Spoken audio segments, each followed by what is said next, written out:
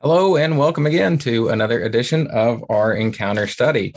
I am on the road, so I'm not in one of my familiar spots behind me.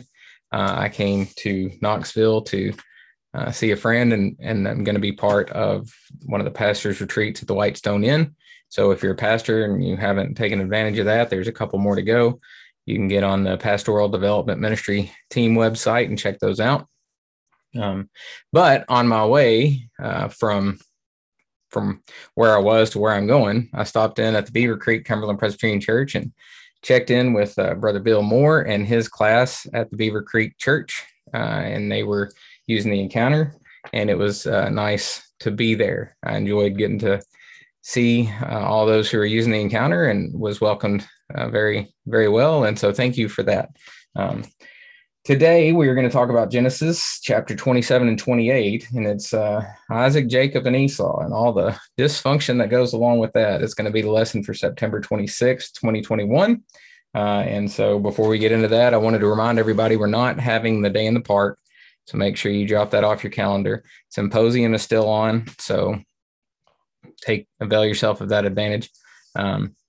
See if there's anything else I need to talk about. I don't think there is off the top of my head. Those two are too important. So no day in the park, remember symposium. And so anyway, let's go ahead and head into this. It's again, Genesis chapter 27, 28, and it's really a lesson about Jacob and how he manipulated his way into becoming, Israel, if you will. But anywho, our prayer for illumination today. Lord, there are many times we have been reluctant to trust your plans and promises in our lives, like Isaac, Rebekah, Jacob, and Esau. We look out for our own desires. Through our study today, lead us into a deeper trust in you and your plans for us. Amen. And again, human nature, we talked about it a little bit last week with Hagar and Abraham and Sarah. And this week it continues on. It runs in the family. It's in our genes as human beings, the way we try to manipulate things to our advantage. Our memory verse comes from Genesis chapter 18, verse 15. Know that I am with you and will keep you wherever you go and will bring you back to this land, for I will not leave you until I've done what I have promised you. Of course, that is God talking to Jacob, reiterating the promises, the first promise that he made to Abraham, but then continues on through Isaac or Jacob as the promised seed. So that's where we're going to start. So far as our introduction today, we start with a big question. But first, I'll give you just a little background. Again, beginning around Genesis 16 or Genesis 12, you have this call of Abraham to leave his household, his father's household, and go to a land that will be shown. And really, from that time on, Genesis is actually, there's just this reoccurring theme of power grabs and blessing grabs, if you will, or self-serving acts that try to push God's promises to the recipients a little before they're supposed to happen. Of course, we talked about Abraham and Sarah and the birth of their children. We've talked about how maybe Abraham, we haven't talked about it before, but Abraham pretending to be Sarah's brother to get out of, being threatened by the Egyptians. Isaac and Esau, it's going to be the same thing, right? How Isaac is going to try to manipulate his way to the top instead of just trusting. You see it later on in the wives of the other offspring of Abraham. You see the brothers pitting against Joseph. It just goes on and on and on in Genesis. It's a theme, man. In Isaac or in Jacob, you see, like, after he's manipulated Esau, he runs off to his uncle's house, and then his uncle manipulates him. It's just this one cycle of manipulation and power grabs, and we wonder where we get it from. That's where we get it from. But today we're going to focus on Isaac's children, Jacob and Esau, and they're working out of God's promise that the older will serve the younger. You could rename this part of the book How to Steal a Blessing, really, if you want to. I'm going to read 1 through 4 and then 15 through 23. All right. says, when Isaac was old and his eyes were dim, so that he could not see, he called his elder son Esau and said to him, my son. And he answered, here I am. He said, see, I am old. I do not know the day of my death. Now then, take your weapons, your quiver, and your bow. Go out to the field and hunt game for me. Then prepare for me a savory food, such as I like, and bring it to me so that I may bless you before I die. And then we have kind of and I'll read 15 through 23. Then Rebekah took the best garments of her elder son Esau, which were with her in the house, and put them on her younger son Jacob. And she put the skins of the kids, which is a goat or whatever, on his hands and on the smooth part of his neck. Then she handed the savory food and the bread that she had prepared to her son Jacob. So when Jacob went to his father and said, my father, and he said, here I am, who are you, my son? Jacob said to his father, I am Esau, your firstborn. I have done as you have told me. Now sit up and eat of my game, so that you may bless me. But Isaac said to his son, how is it that you have found it so quickly, my son? He answered, because the Lord your God granted me success. Then Isaac said to Jacob, come near that I may feel you, my son, to know whether you are really my son Esau or not. So Jacob went up to his father Isaac, who felt him and said, the voice is Jacob's voice, but the hands are the hands of Esau. He did not recognize him because his hands were hairy like his brother Esau's hands. So he blessed him. All right, so there's a lot in there that makes you feel dirty. First of all, Jacob and his mom's playing this trick, and Isaac's blind, says, how did this happen? And Jacob's like, oh, it's because God blessed me. And it's one thing to lie. It's one thing to bring the Lord into your own lies, right? Anyway. Anyway, the discussion question then that we open with is, when was the time someone committed a transgression against you? How did the other person's violation of your trust harm your relationship with them? How did the situation resolve? Is it ongoing, or have you been able to address the problem and move on to forgiveness? How have you transgressed a friend or a loved one? Why do you think you did what you did? All right, so there's a lot of questions there. If you've been a parent, your kids have done something stupid and you feel like it's a threat against you, and it's probably not as much as it is them trying to get their own way. And sometimes when it comes to these relationships that we have, we are self-centered ourselves. And so when somebody does something wrong, a lot of times we take offense when that person wasn't trying to offend us to begin with. They were just trying to further their own cause and development. At least that's how it happens with children. And it's probably what I've done this with my parents. I want to do something, so I manipulate my way into doing it, and they feel hurt. And you get that, I'm not mad at you, son, I'm disappointed in you, right? And that's how it harms the relationship. Once, it's a relationship between spouses. If one spouse cheats on another in some way, shape, or form, there's mistrust where there once was solid trust, and it's hard to move on from that, and it's hard not to second guess when the situation comes up, and there's always something in the back of your mind where, like, well, what is my spouse doing today? Are they doing what they're supposed to do? And so on and so forth. But very rarely in our relationships with one another do we just wake up one morning and say, I really want to hurt my friend, my family member, my spouse. Usually it's just our selfishness that comes in and says, I want what I want, and I want to do what I want to do. Don't mean to harm somebody. That's the offshoot of it. So anyway, Derek also gives the suggestion to use the Bible Project video. Again, if you have the opportunity to do that, please do that. But anyway, last thing I'll say about the introduction question, or the introduction part. In the book of James, you can find it where James talks about how it's pride and greed within ourselves that lead to disruptions in the fellowship of the church. And so that happens. Now, that moves us on to the exploring the scripture setting. All right, let's go. So the setting is, of course, that God has said that to Rebekah and Isaac that there would be two nations within her womb, right?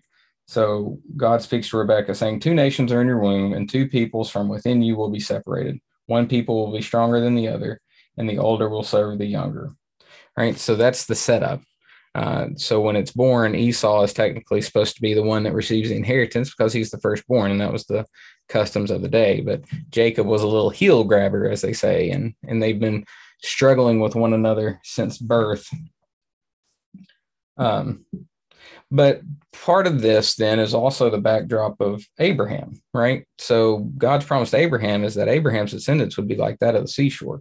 And it's worked itself out a lot of times with Ishmael. He had descendants that would become great nations. Now, through the grandchild, he would have descendants that would be great nations. But also, there's this line of the promised people, or the chosen people, if you will. So there's the background of that. But it's this beginning of a constant theme where the unexpected is what God does.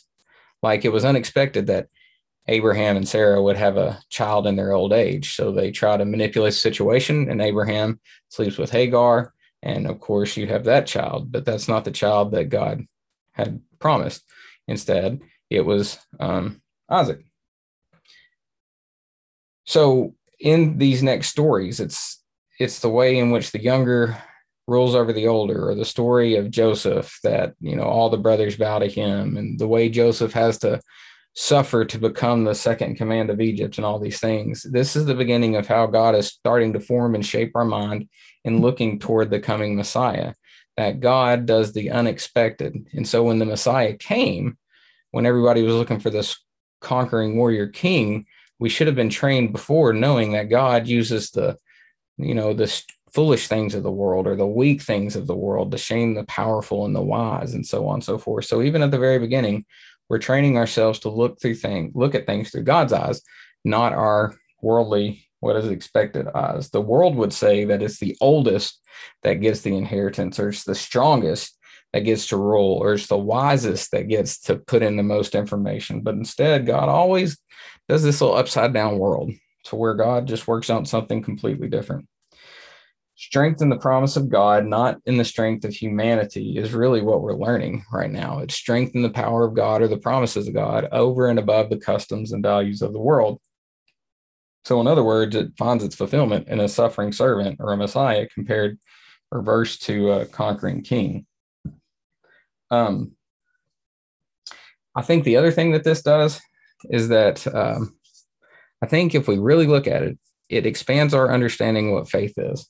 So in this setting, you have God giving a promise that the younger will serve the older. The younger will be blessed, or is chosen, and the older then is the one that will be the servant, right?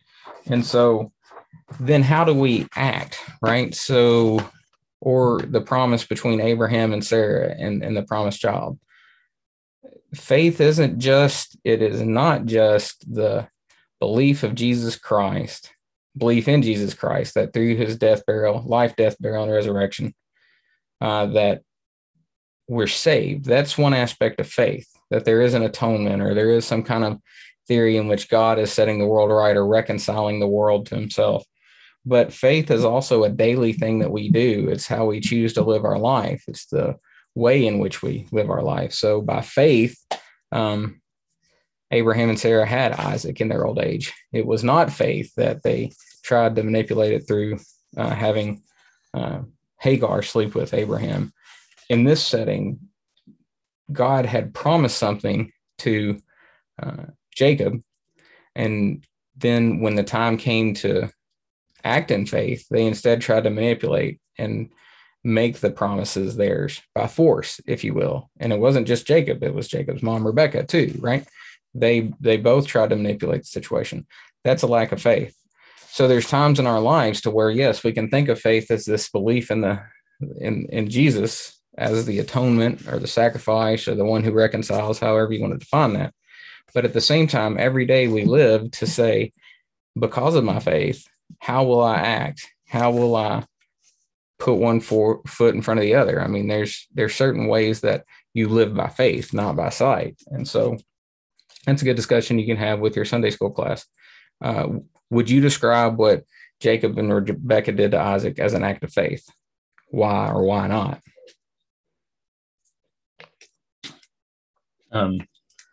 So anyway, that's a good class. What does it mean to live by faith? I think we have a a view of what it does not mean, but we'll get into that later. So the reflection question for that section is, did you ever manipulate situations in your family to make sure you came out on top? How did your family address fighting and jealousy between members of the family? Of course I did. I had a brother and a sister. Of course, we were always jockeying for position. It's cleaning up certain things, or maybe accidentally saying something that you heard at school about your siblings in front of your parents when you wanted something or they didn't, right? But this goes on past when you're childhood. I mean, there's jockeying for, I hate this, but like families fight basically to try to be in somebody's will or not in somebody's will. They'll do things not because they're kind, but because they think it'll pay off in the end, or so on. This happens in jobs all the time.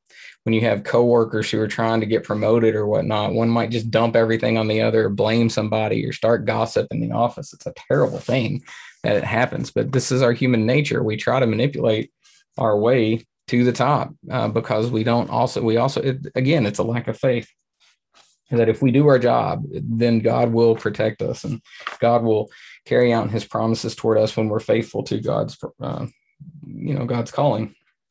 Anyway, digging deeper, comparing scripture with scripture.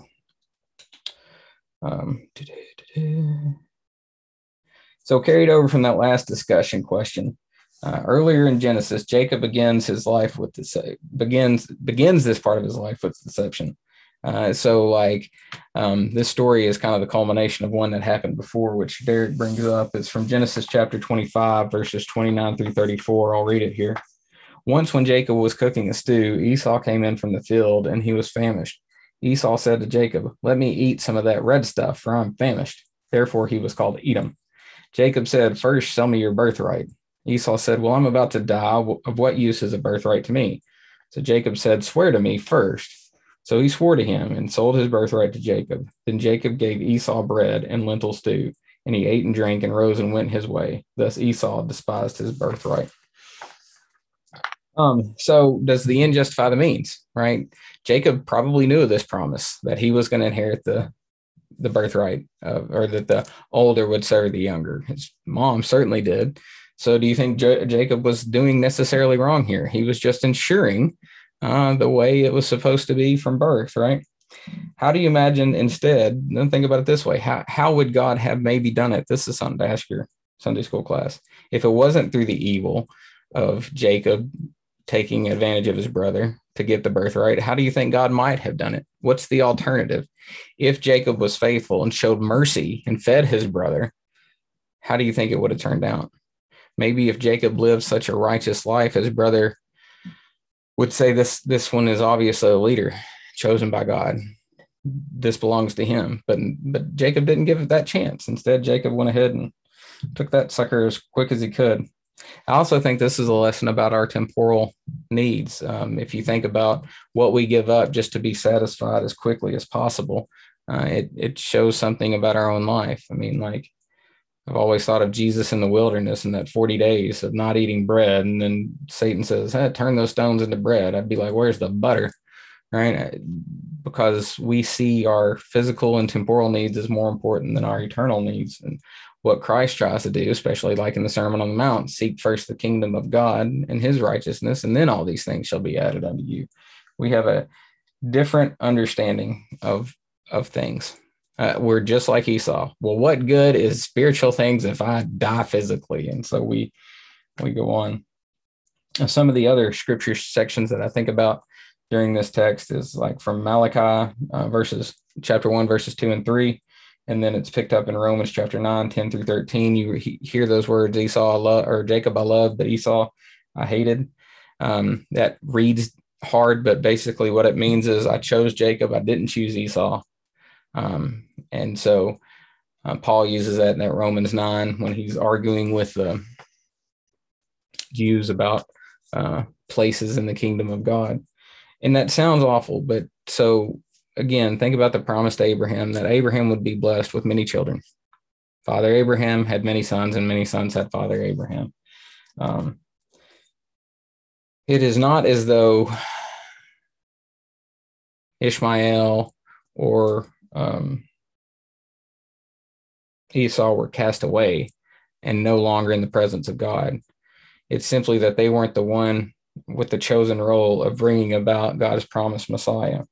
That's really important in our church today when we think about roles, or when we think about, privileges, if you will. In the church, there is no higher authority. Like, a preacher is not above the Sunday school teacher. An elder isn't above the janitor, if you will. It's simply that we all have our roles. There is a role in which gets some honor sometimes justly or unjustly, as a pastor. But that pastor is no more important than any other part of the body. But it is a separate role. And so I think maybe when we read through the Old Testament, we think of these roles. The purpose of God was that all people would be blessed, not just the chosen Israelites. He used the Israelites to bring about the promised Messiah that would bring the whole world into fellowship with God and God and one another. But it wasn't that necessarily that Jacob was more special or more important than his brother. It's just that God had chosen that brother to bring about the Messiah. So again, the plan was to bring light to all the nations. All would be brought to the knowledge and fellowship of God. So after then Jacob does all these tricks, he begins to run in fear because his brother Esau is very, very angry. And so on his way, running away from his brother, he has this dream in which God reaffirms the promises. And in this dream, he sees a ladder from heaven. We call it Jacob's ladder. Angels are descending and ascending. And Jacob wakes up and says, "Oh, surely this is the presence of God." So in some sense, God was revealing to Jacob, though he was a terrible human being, God would not stop blessing him. And there was always a way to access God. But I bet the same thing is done to Esau. Esau messed up too, but there's still blessings that God has for Esau. God has not left and hated, quote unquote, Esau either. So anyway, I think this manifestation of the ladder is important because after that, Jacob gets to his uncle's house and he falls in love, and then he gets manipulated. His uncle manipulates him. Jacob wants to marry Rachel, but he works on a deal, says, "Hey, for 7 years, you give me your daughter Rachel, we're good." Well, 7 years comes up. On a wedding night, lo and behold, Leah is given to Jacob instead of Rachel. And then he said, "What's up? I've worked for 7 years. This wasn't the deal." And Jacob's uncle was like, "Hey, in this community, our standard is the older daughter goes first, then the younger daughter. So you got to work 7 more years." And Jacob did it. But he got a little taste of his own medicine and he learned to work for it. And God uses that to bring about, the redemption, if you will, of Jacob. Then at the end, Jacob goes and he's coming back home and he's scared. So he starts sending gifts to his brother like, "Hey, I'm good." But before he gets there, he has another vision in which he sees, he wrestles, with the angel of the Lord. And during this night of wrestling, his hip is pushed down a socket and it never goes back in socket. Anytime he tries to stand straight up, the hip would go out. And it's a reminder to Jacob that he's always in need of God. He can't manipulate himself into the right positions. He can't power himself into the right position, but instead he had to always rely totally upon God. And in that wrestling match, his name is changed to Israel, or as one who wrestles with God. So the discussion question is, in the digging deeper section, how many times in our lives have we traded something of permanent blessing for a more temporal need? So there's this thing called the marshmallow test. You can look it up. Kids who basically you put a marshmallow on a table and a kid can either have that one or wait later to get 2 marshmallows. The kids who are able to say no to the first marshmallow and instead get 2 show in their lives that they're oftentimes better situated to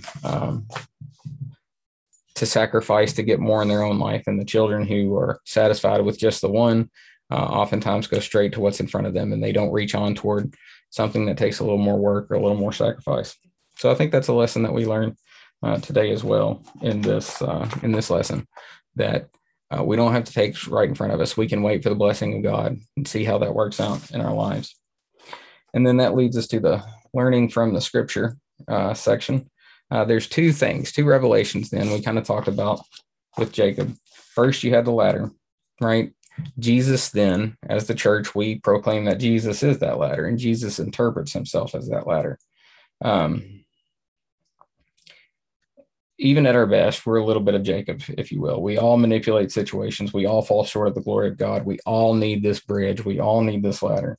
And Jesus Christ then has become that ladder. He is the bridge by which God and humanity are in fellowship. He's the ladder in which God brings, which he brings God to us and us to God. Maybe going a little bit deeper, then that is our role as the church. The church is the body of Christ. We become that bridge in which brings God down to people who are in pain and hurt and need, and then we also bring them to God for healing. And so as the church, we are, in a sense, Jacob's ladder. We are the thin place by which you can fellowship and be with God and God's family and get a little foretaste of what's coming. The second thing is that we're also wrestlers of God. All right, so that's not brought up specifically in our text, but with Jacob wrestling with God, and then Jacob receives that thorn in the flesh, as you might say, like Paul had this thorn in the flesh, these things which kept them from being maybe proud, always reminded them that their strength came from God, not from our own work, not from our own strength, but we always have to rely upon God. Paul says this in Corinthians when he says, he makes this list of liars and cheaters and terrible people. And then Paul says, and such were some of you, but by the grace of God, we're different now. I think this reminds us to take that serious, that we can't walk straight or walk well on our own. We can't work in our own power. But as the church, we proclaim Christ crucified, foolishness to the Greeks, stumbling block to the Jews, but it's all we got. And then finally, the applying the scripture section. These aren't morality tales.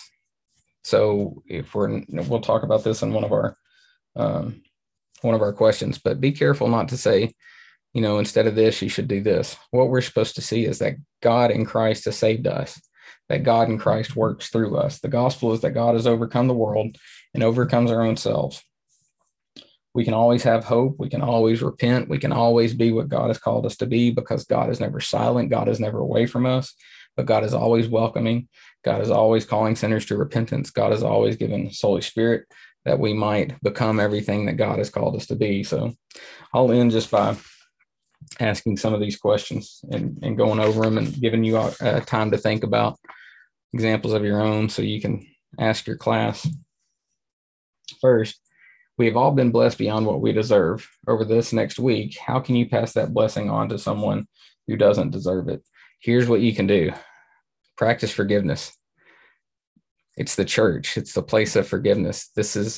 We live in a world that refuses to forgive. When somebody makes a mistake, that's it for you. You're blackballed. You're kicked off of teams. You canceled from Facebook, whatever it may be. But in the church, we can practice forgiveness.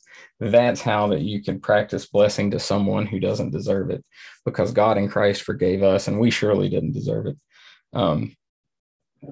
Let our church be a place of reconciliation where those who have done wrong but can't find forgiveness in the world, they can come to the church and find forgiveness. And the Holy Spirit can heal their heart and turn them from darkness to light.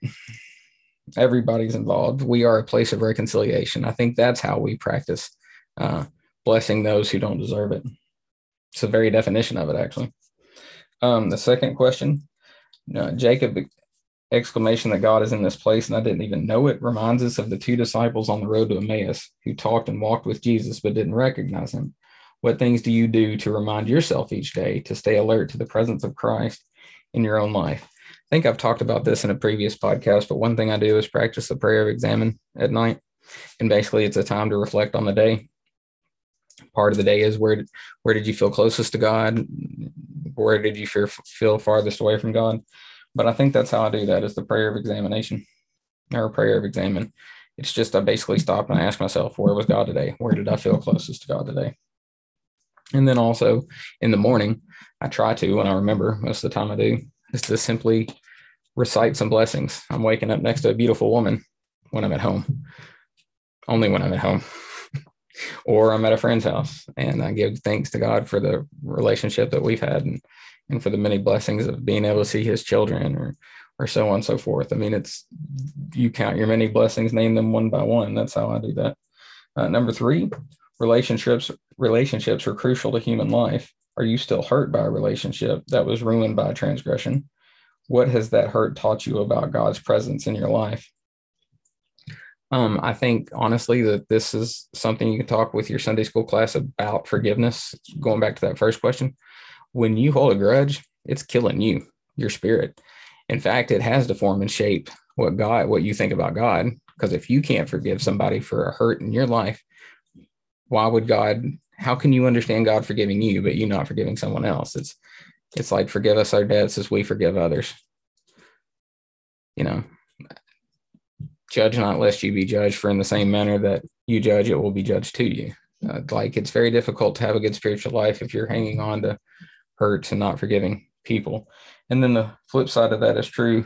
I don't think you'll feel God more real in your life when you do forgive somebody that doesn't deserve it. You let it go. And with the grace and love of God, forgive that person. And they might not even want you to forgive them, but in your heart and mind, as so long as it depends on you, as Paul says, live at peace with one another. And then number 4, Derek brings up, I guess it's probably one of his professors in Bible or in decent divinity school, says individuals we see in the Bible are not models for morality, but mirrors for identity.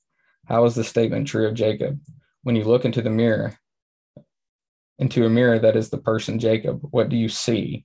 What will you do in response? Again, we got to be careful. This isn't morality tales. This isn't Aesop's fables. Jacob was awful, right? So when you look at Jacob and you see the awfulness of Jacob in you, I'm a manipulator. I don't want to be looked on as bad. I don't want to be looked on as wrong. When I was younger, especially, I would make sure other people thought it was somebody else's fault, not mine. I've hopefully gotten rid of some of that. I mean, I've learned how to say I'm sorry.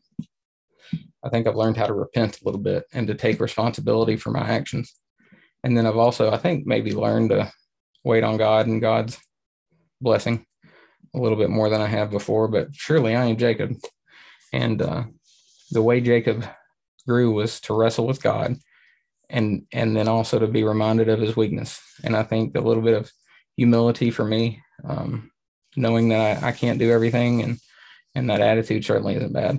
But I would ask your Sunday school class, who in the Bible are they are reminded of when they think about their life, and then how do you respond? I mean, it's to hold on to for me, it's to hold on to the grace of God and repent of my pride.